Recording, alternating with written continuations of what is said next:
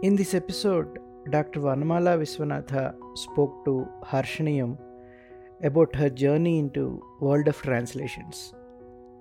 An independent scholar and translator, Dr. Vanamala Viswanatha taught English language and literature for over 4 decades in premier institutions in Bengaluru such as the Indian Institute of Science, Regional Institute of English, PG Center of Bangalore University, and Azim Premji University. She has written in Kannada and English on matters of language, literature, teaching, and translation. Deeply engaged with various facets of Kannada culture, Dr. Vanamala Viswanatha was a drama artist in All India Radio. She anchored the Kannada news on Doordarshan from 1984 to 94. She was Associate Director, Katha Regional Academic Center, Bengaluru, an initiative that promoted Indian literatures in translation. She worked as Honorary Director, Center for Translation, Sahitya Academy, New Delhi. Professor Vanamala Vishwanatha served as member on the National Translation Mission. Professor Vanamala Viswanatha has translated and introduced several well-known Kannada writers such as Sara Abu Bakar, Lankesh, Vaidehi, U.R. Ananthamurthy, and others. She translated Sanskara into Swedish and introduced the Swedish novel The Way of the Serpent by Tony Lindgren in Kannada. More recently, she has translated several classical texts from pre-modern and modern Kannada literature, including the poetry of women, saint poets of the 12th century Vaishnava movement. The Life of Harishchandra, her translation of a medieval Kannada poetic classic in the Murthy Classical Library of India series, is a landmark publication. Dr. Vanamala Viswanatha's translation of Indira Bai, along with Sivarama Padikkal, a novel which was set in 1899, the first social novel in Kannada, published by Oxford University Press in 2019, received the Best Translation Award in 2020 from Kuvempu Bhasha Bharati Pradhikara, Government of Karnataka. You can buy Harishchandra English translation using the link given below. Professor Vanamala Viswanatha, ma'am, welcome to our podcast, Harshaniyam. Thank you, Anil, for having me over. I'm really looking forward to our chat. Ma'am, you have been translating works from Kannada into English and from English to Kannada and from Swedish to Kannada over the last 4 decades, I guess. So, where did this journey begin? You see, I was born into a Tamil speaking family. So my language at home was Tamil, whereas my friends and the school outside was all Kannada. And therefore, I was born, I think, into a translating culture, like most of the Indians we know. Therefore, it was always, connecting different worlds, as it were, through language. And therefore, it was a very fascinating, thing to be doing. It came very naturally and inevitably in a multilingual context like India. And so the beginnings go back to that. And those days, very often some Telugu film songs that we heard on the radio and so on, they would, Tamil films would dub Telugu songs and Telugu would dub Kannada songs and so on. We were familiar with Kannada songs. So when we heard it in Telugu, we said, it's that song. So then we realized that even songs could be translated into other songs. So things like this, all these things were so fascinating as we were growing up as children that it kind of that's the ambience in which we have all grown our life in many languages. So I was no exception actually. I used to do a lot of short stories and a few essays here and there, commissioned by Karnataka Sahitya Academy and other such bodies, for their journal, translation journal called Aniketana and so on. So that's how I started my work with short stories. The first big text that I did, bigger than the short story, I mean, is a novella by Sara Abubakar, Muslim woman writer from Kasargod in Karnataka. Her very famous book called Chandragiri Tiradalli, which came out in 1984, and I translated it into English as Breaking Ties. Macmillan published it, and Miss Minnie Krishnan was the editor at that time. Under her guidance, I translated this novella first. That was my first work. What was the response to the first work from the readers? Yeah, you see, the text itself was made waves in Kannada literary circles when she published it, because for the first time, Kannada readers were getting a peek into the kind of life of a Muslim family in the border region of Kasargod, and in a poor Muslim household. So, and a progressive writer like Lankesh first, published it in his Lankesh Patrike, which was known for this kind of showcasing of the new, the different, the other, in a very big way. When I was growing up in the 70s, it was much like the 60s, of that, yeah, this kind of rebellion, the hippie rebellion in America. We had something similar, not exactly in those terms and in those ways, but rebellion was there everywhere. And therefore, these questions about the unequal status of women, the unequal status of Dalits, all these issues were really in the air outside us.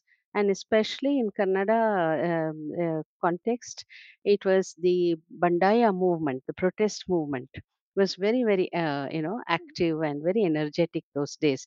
Therefore, we grew up asking these questions, and therefore it was only natural then that I picked up a feminist text like Sarah Abubakar's to translate. And those days we had this kind of an idealism about using translation as a way of activism, right? As a way of doing a socially relevant text, and not just simply a classic or something of literary interest alone. Sarah Abubakar's text fulfilled so many criteria, including the social and the literary. Therefore, it was kind of fired us up with that kind of an enthusiasm, and a certain spirit of activism. And so that was my first text, actually. Other than this, one of the very popular translations that you have done is by name Indira Bai. Sarabu Becker is more of a recent history, right? I guess 1980s kind of a story it was. When it comes to Indira Bai, it's basically a pre-independence story. That too, I was given to understand it is the first social novel in Kannada, if I'm correct, Yeah, yeah, right? yeah. So, what are the kind of challenges that you faced? See, the first question that confronts a translator is the choice of text. You know, just now I explained to you why I chose Sarah Abubakar's text. And so, why did I choose Indira Bai? A text which was written in 1899, right? And see, this is, as you said, it's the first social novel, and this was published in 2019, but the work I began on it much earlier, actually. And by then, I had started teaching a paper in the postgraduate department, English department in Bangalore University, called Modern Indian Literatures. And I was, we were all working together with, like Professor Meenakshi Mukherjee had written this book on the first novels in Indian languages in India, where she was talking about how Bengal came up, with its first novel, and how Indulekha in Malayalam came up, in Kerala and in different languages. So it's a way of connecting with the larger, India, where the novel as a form took root, right? And it took root in different ways in different regions. Therefore, in a way, it's a way of connecting also to that history of how nationalism worked out with slightly different accents in different places of India. It was not all homogeneous, right?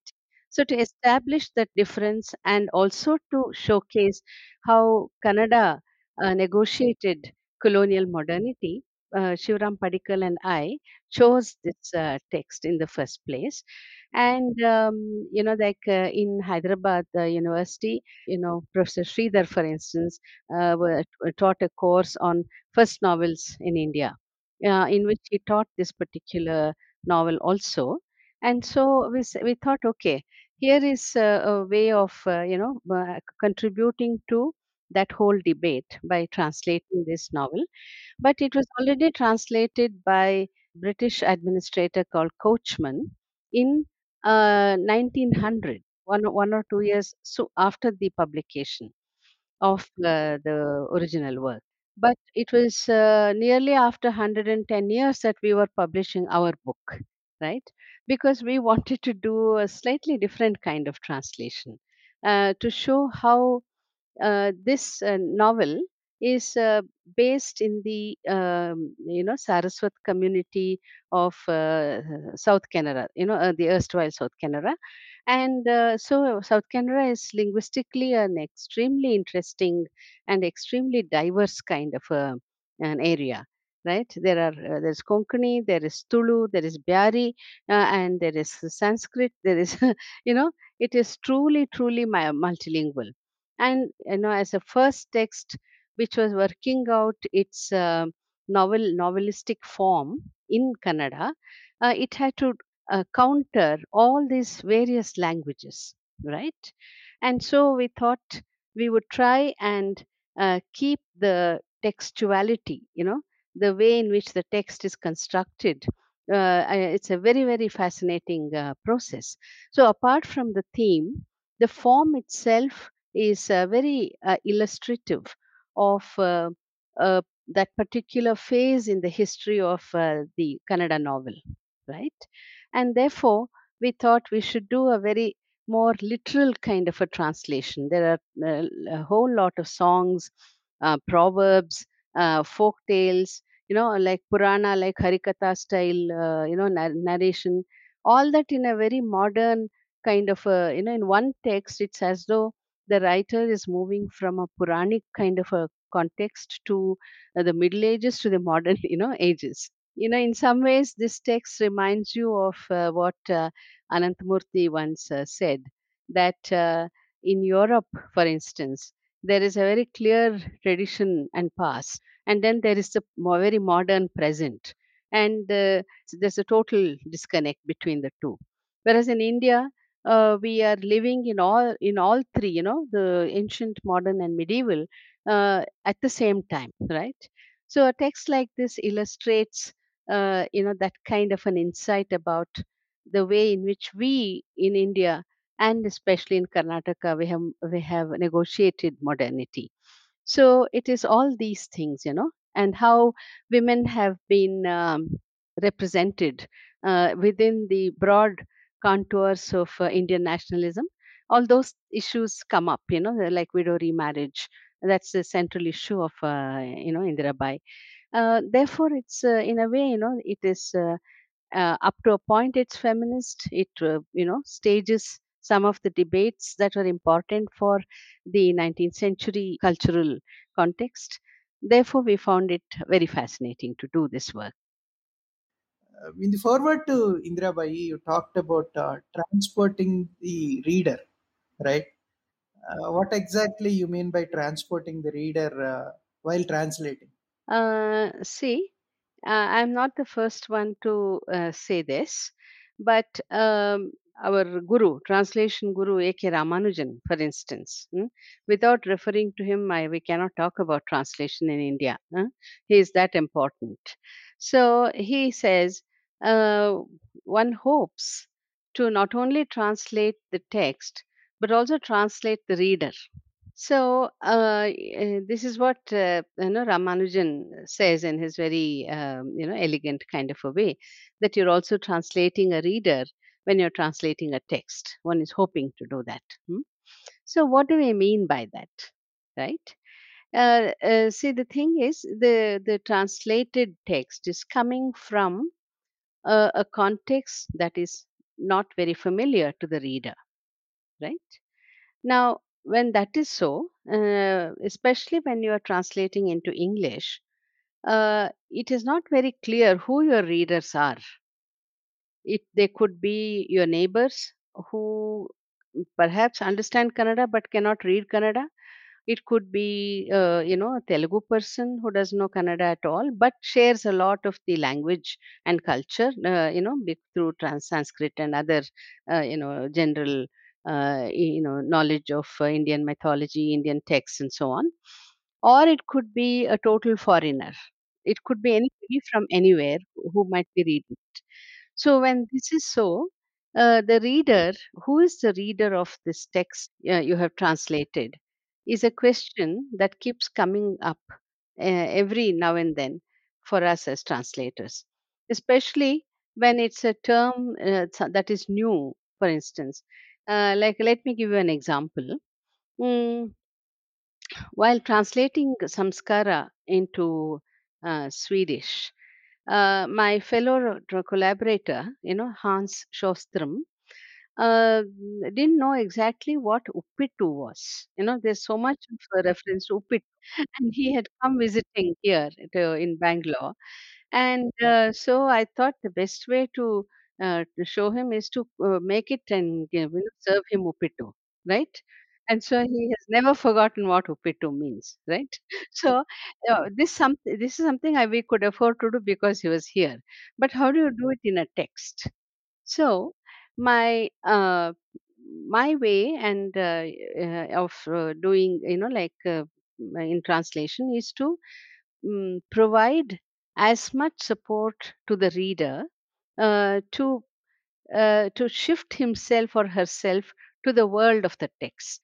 Because every text comes from never from a vacuum, but from a given context, a given history, a given politics. You know, so without that situational location, the text would not have been born, right?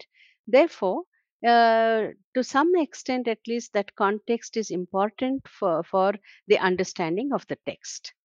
And hence, because the text has already had a life in a particular language and culture, that context needs to be provided for this reader to fully appreciate the text and fully translate herself into the terms of the text, and to empathize, to be part of the text as a reader. And so, the load of meaning uh, is not always only on the text that you're translating. And hence, I believe that it's important for translators to provide an introduction where you try and locate the text in its context, right? And and provide maybe footnotes, for very essential items in the text, and a kind of a glossary, maybe at the end, if necessary, to explain, for instance, kinship terms. See, like one of the recurring issues uh, with in translation is, we as a culture, we are an oral culture largely, and our texts are speaking texts which are written basically. We always say "Aya," "Anna," "Akka." Huh? These terms of address. Without that, we don't speak normally, right? So in Indian texts, Indian language texts, this. this is a very important feature. In fact, one of the criticisms about Ramanujan's translation of the Vachanas from 12th century Karnataka is that Vachana essentially is a spoken text, and Ramanujan has made it into a very beautiful written text. That's one of the comments made about his writing. You can examine whether he's actually done it or not is different, but such a comment is there. Now, for instance, in the text that I'm currently working on, which is Kuvempu's, this giant of a writer, Kuvempu in Kannada, his mega novel called Malegalalli Madumagalu, A Bride in the Hills is this tentative title. And in that, everybody's, it's a very hierarchical rural society, and you cannot speak to uh, you know your immediate boss in the, let's say, in one community in the same way as you speak to another person in another community. Hmm? So these become very important signals of hierarchy. So this kind of a sensitivity becomes very important for a, definitely for a translator, and so it is for the reader. Now, how do you convey this? So maybe a glossary, where you say in that, Sarah Bubakar's text, I have said Abba, Ammi, words like that, Bhaiya, whatever, all of those things. Therefore, my belief is that in the process of transporting, uh, like Salman Rushdie uses this image of translation, like translators carry, like text from one culture to another, right? That's why I have used the Hanuman image. Hanuman who carries the entire, mountain for the sake of the one mulika, right? I've seen translators as people who carry the burden of meaning, on their backs. And how do they carry it? Not just through the text, but also through this kind of what we call the outwork, outside the work. What kind of preparation do you need? The reader also has to work for the meaning. It's not just the translator. So I'm ready to hold his or her hand to take her into the world of the text through all these supports that I can provide outside the text. But as far as within the text is concerned, I would like to keep as low a profile as possible and make the reader meet the text as directly as possible, right? Therefore, my interventions come outside the text. And of course, my intervention is there as a translator, in that I have changed the language, you see. Therefore, that basic thing is there. But I don't make any changes to the text. It is, as the text is. And whatever contextual information is necessary for the reader, then it is provided in the outwork, and the reader has to work a little harder.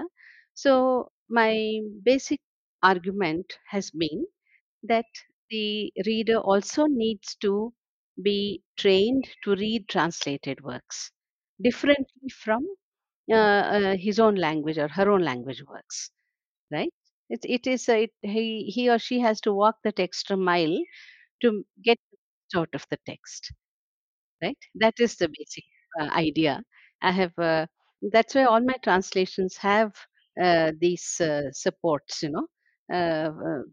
around the text. Yeah, yeah. A very well articulated point, madam. Reader also has to do, his work. One more comment. You see, like today in the publishing world, they don't generally encourage you to put footnotes and endnotes and long introductions. It's not fashionable to do this kind of a thing. So sometimes I find it problematic, uh, to especially with commercial publishing. This practice is seen as, oh, that is a scholarly edition. We are not doing a scholarly edition, we are doing a general edition. But we all read Tolstoy in general editions, but even they carried the weight of meaning was distributed between the text and the between the work and the outwork, right? And especially the number of characters, the places, when everything is so alien, some help might really help. That is my stand on this. But there are times when there are other players, other stakeholders in the publication, and I try to put this forward. If it's acceptable, fine. If it's not acceptable, I go along with the current, right? What is your thought process behind choosing a particular work for translation? That is the first part. And is there anything called translatability? Is it better for some works to be left alone because they are not translatable? Yeah. Well, yeah, the first question is about choice. And I spoke about it earlier with reference to both Chandragiri and later Indirabai. And choice that way is a very, very the very first thing. It's most primary, in this whole process of translation. What do you pick up? Which text do you pick up? What are your criteria? That becomes a very important consideration. For instance, when I chose Harishchandra Kavyam, which is a 13th century medieval text in Kannada. uh, I until then I never imagined that I would ever be translating medieval poetry. I was sitting Vela one afternoon, quite jobless, and said, "Okay, who am I? Where am I? What am I going to do with my life?" Then I vaguely remember, oh, somebody has given some funding to Harvard, right? So then I just Googled and found out, and then it said, okay, there is, Rohan Murthy and Infosys. They had given a fund to Harvard for publishing pre-modern works. And I said, what pre-modern works do I know? I knew, I'd heard of almost all of them. I had read about a few of them and read some of them as extracts, not excerpts, right? And this was one of the excerpts. And I could remember long chunks from this poetry uh, by heart. Then I said, "Oh, if I can remember something I read 30 years ago, then it must be good poetry." That was the first thought that came to me. Then I looked up the book, and then it is, of course, the Harishchandra story everybody knows, and it was a good, compelling story. So I said, this will make a good read." And then I found out, then I found that in the Indian context, this Kannada is the first, apart from Sanskrit, Kannada is the first language to make Harishchandra the focus of an entire work, right? And I said, then this is Kannada's unique contribution. Therefore, let me translate this, right? So there was a personal resonance of the text within me, and then there was the context of a good publisher publishing it, and therefore I said, why not? And then there is this a good story. Usually, for when you're translating, it's very important that you choose something that has a strong storyline. Especially classical poetry, right? Therefore, I thought, okay, here is a nice, strong storyline, and truth is an issue, especially in this post-truth society of ours. You know, So I said, this will make a good candidate. Then when I read it, I said, not me. This looks like Mission Impossible. All of this is for the poetry, and how will I ever do this? I found ways of doing it, etc., etc. That's another aspect of the book. But to go back to the question of choice, I think several things have to come together, and there should be a personal kind of a reason that work, choosing that work, because otherwise translation is such a lot of sweat and blood, and there's not much in it for you, either by way of money or even by way of fame and name. Not at least until recent times, In the last 10 years, things have changed and so on. Are changing, I would, and not for everybody. A few people, at least it's a good movement, I would say. So, uh, therefore, if you want to put yourself through, translating a work, you better love it. Huh? You better feel passionate about it so that at least you enjoy the process, right? Yeah. Right, So right. that's the first thing about choice, that you like the work you're doing, right? and uh, and then there is a good publisher, and so that you feel that external pressure of the commitment will keep you going, because it's a fairly lonely activity you do in isolation, and if it is not real enough, very often your effort falls by the wayside and you forget about it. So if it has to reach fruition, then this kind of a context is very important. And so the choice is never really just individual. It's individual, it is social, it is at the time what is happening around you, and which what kind of people are associated with a project, right? What kind of support systems are there in place? All these things matter a great deal about, when you are thinking of choice. Yeah. The other part about translatability and The issue of translatability, uh, yeah, or the other side is the untranslatability of texts, right? Is a tremendous philosophical question about which a lot has been written by philosophers of language. We won't go into that debate. But as a practicing translator, what is my take on translatability is something I can speak about, uh, though I'm aware of the debate and the contours of that debate. Yeah. There is this Ortega Gasset, he's a Spanish philosopher of language. He has a brilliant essay called The Misery and Splendor of Translation. I love that essay. Where he's talking about how there is language A, and you choose a text from language A, and now you are translating it into B. So language A and language B are two separate things, apart from each other, unlike each other. That's why one is A, the other is B. But you have chosen to translate something from A into B. So you are going against the very nature of things when you're translating, right? By that's the misery of translation.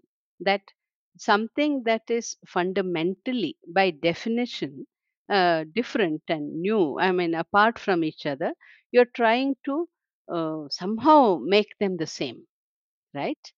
And that is a challenge of translation. And very often, though it is different, though it seems so impossible, Gasse talks about how, but translators have done it and have been doing it ever since, found ways of making it the same, if not same, but at least similar, right?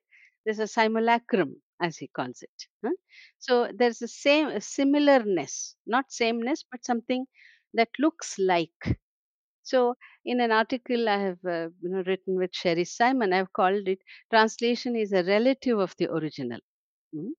It's a kin of the original, right? It's not exactly the same. So, and therefore, I would say, for instance, that especially when you take a work like Harishchandra Kavyam, which is a 13th century work from a very different Shaiva religious world of Raghavanka from Hampe. Like my friend Pratibha Nandkumar, who has written about it, has if, when she first met me, I know when I had chosen this, she said, "What are you doing?" I said, "I'm translating Harishchandra Kavya." Harishchandra Kavya? Impossible, she said. Right? How do you translate Harishchandra Kavyam into English? So even I didn't know when I set out how I would translate, right? It's not that we had great models to follow to translate medieval works into English, right? And there were excerpts that some people had done, and I know some of the colonial translators had translated a few texts here and there, not fully, but in extracts and so on. So uh, therefore, how do you translate a whole work of 728 verses spread out over 14 chapters, right? So one tried to make a beginning, and usually all our classics, they begin with one Nandi Stuti and so on. So I got stuck like Vinayaka, Prathama Chumbanam Danta Bhagnam. Couldn't get beyond the first two stanzas for a long time. Then I said, "Oh, very easy. I can just give up. Huh? What is there?" You see, like my friend said, "Okay, you leave the first chapter, get on with the story. Maybe that part is easier." Then I took that advice seriously and started the story. And stories can be told in different languages, no? So then it flowed. The writing, flowed. Then after some time, when I came back to the first chapter, it all made sense. I knew how to do it.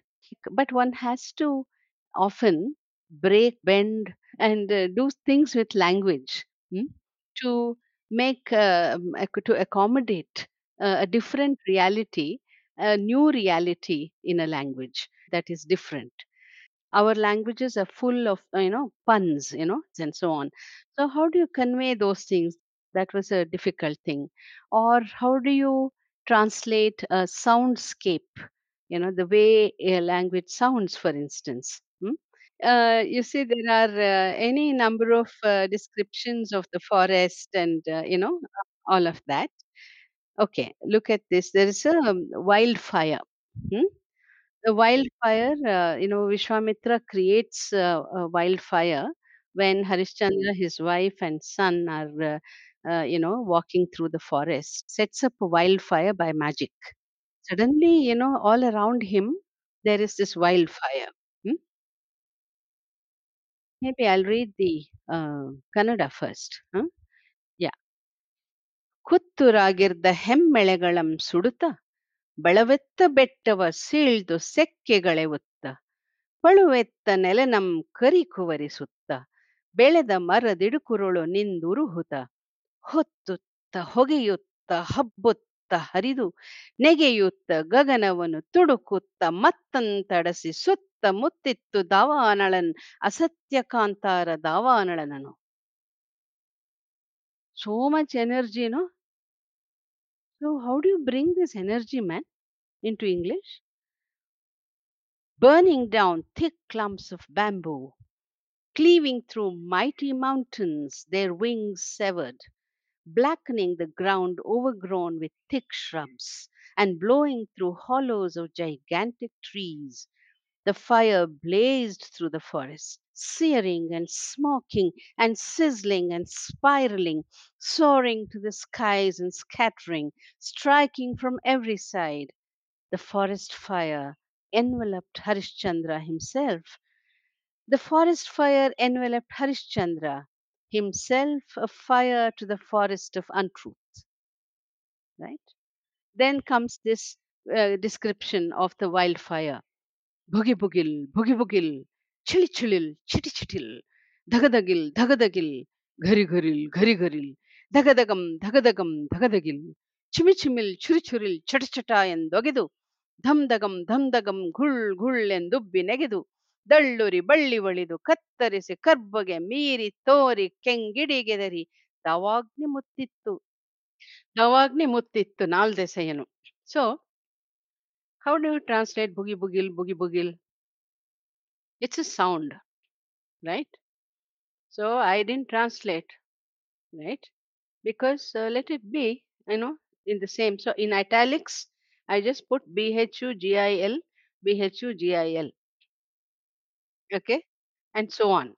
And then when it comes to the sense part, no, uh, ಒಗೆದು ಧಮ್ ದಳ್ಳೂರಿ ಬಳ್ಳಿ ಬಳಿದು all those things have meanings, they're proper words. Then I said, I gave all these sounds and I said, the fire swelled, splintering, springing like a creeper, its blazing flame turning everything black, spewing black smoke, red sparks flying in all directions. The fire engulfed the forest on all four sides, right?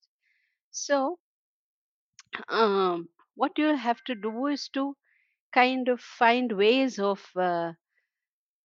one way I've tried to do is to just follow the text, not so much follow English and what is so much done uh, as a tradition or as a strategy, of poetry in English. I've just said, okay, I am translating 13th century Raghavanka's poetry. I will try and do what he has done in English to the extent I can. Yeah. Therefore, this is the way in which I have tried to establish translatability. But there was a rider, you know, the editorial group had this, uh, very sensible guideline saying because we cannot translate the rhythms of the language, the metrical composition in Indian languages into English meter, try and translate them into prose, whatever form it may be, do it into prose. On the left is six line verses, on the right is a prose translation.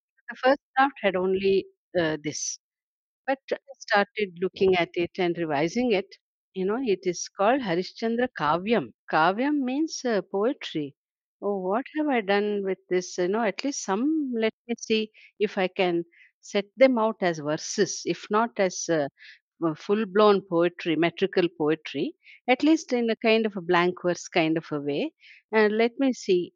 And then I tried out where something is very poetic or very lyrical or very dramatic, where there's an emotional charge, etc. Such places I tried to set it out in a verse and I sent it to the editors. And it is to the credit of my editors at that point, David Schulman and Sheldon Pollack, who welcomed these changes despite their guideline. You know, so because they found that this is a this added value, to the translation. And another thing I did was, this text is a very dramatic text, it's full of high drama, right? Full of repartee. Vishwamitra saying, what is this? And Vasishtha saying, da, da, da, da, da, etc. So it's full of drama. So I said, poetry, let me do it as dialogue. And I sort of, indicated these conversations in a dialogue form. And that was also something they accepted. Okay. Therefore, what is a singular, uniformly Shatpadi kind of poetry in Kannada has three different styles in the translation. So, on the face of it, it looks as though what is this? Here is one verse on the left side, and here one prose and one poetry and one drama. Huh? But our kavyam presented all these modes in its constitution, in its construction. Therefore, I thought the spirit of the text is better conveyed through these kinds of things. these changes.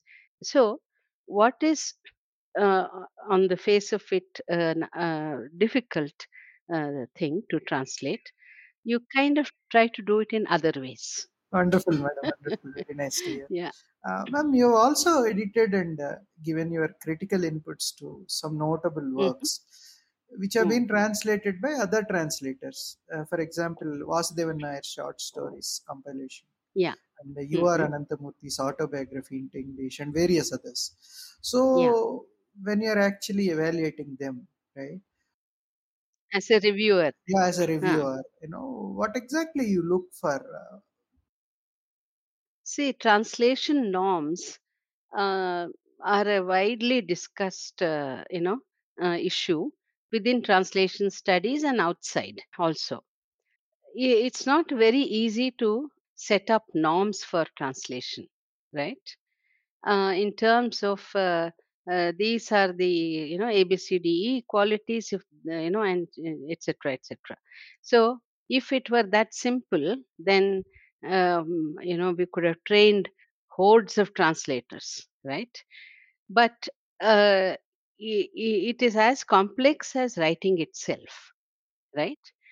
And not every writer writes in the same way, and he or she is proud of that difference, right? In the same way, um, each translator brings her own world into the job at hand, and I think it's very important to honor and respect that the world and the attempt and the effort that is brought by the translator. So I feel there are no objective criteria by which very you can very easily judge something as a good translation or as a bad translation. So then, how do we judge a translation at all, and on what terms, right? So I would say, if the translator has explained to you somewhere why she chose that text, what's her purpose in choosing that text, and what has she done to achieve that purpose, right? Then you can judge the text, the translated text, on on her own terms, on the translator's terms, and say, has she done it or not? Has she reached her goal? Has she achieved her goal? No, that would be the fairest, I think, way to read a translation. And if there are two or three different translations which have created different effects, they're bound to, because they're done by three different hands. Then uh, it makes for a very interesting reading to see uh, which work has foregrounded what, and what is your own purpose in doing that analysis, right? Now, Shakespeare translations, there are dime a dozen. Each of the texts has seen so many translations. So some of them have said, I have done it for the stage. Then it's a different kind of language that you choose, which is very direct and crisp and so on. Whereas somebody might say, no, for me, Shakespeare is essentially a writer of, that is a literature. And therefore, I'm trying to highlight his literary quality, and therefore, etc. The other day I saw a version done by a British company of Hamlet, hmm, here in Bangalore. That famous speech, to be or not to be. Um, as students of English literature, it is for us the Bible, no? So, and our teachers had read it with such profundity, such weight, to be or not to be, on that kind of high tone and a certain gravity, gravitas, and so on.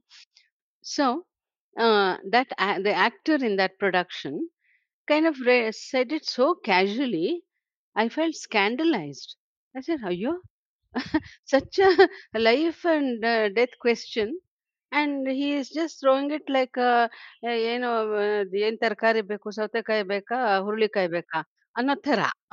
So I said what is doing with this ಅಂತ. But so it was a very different kind of a take on Hamlet. Okay. So if I can understand that, then I would be prepared for that newness or novelty of the presentation and see how Shakespeare can be extended, to different contexts and different times and different audiences, right? And therefore, I think translations are, by and large, they are seen as a secondary activity, but I think they deserve better as new creations, right? And you allow creative writers their right to create a new, no? In the same way, translators also have the right to create something anew, with their signature on it, and therefore you have different translations, and that should be fine too.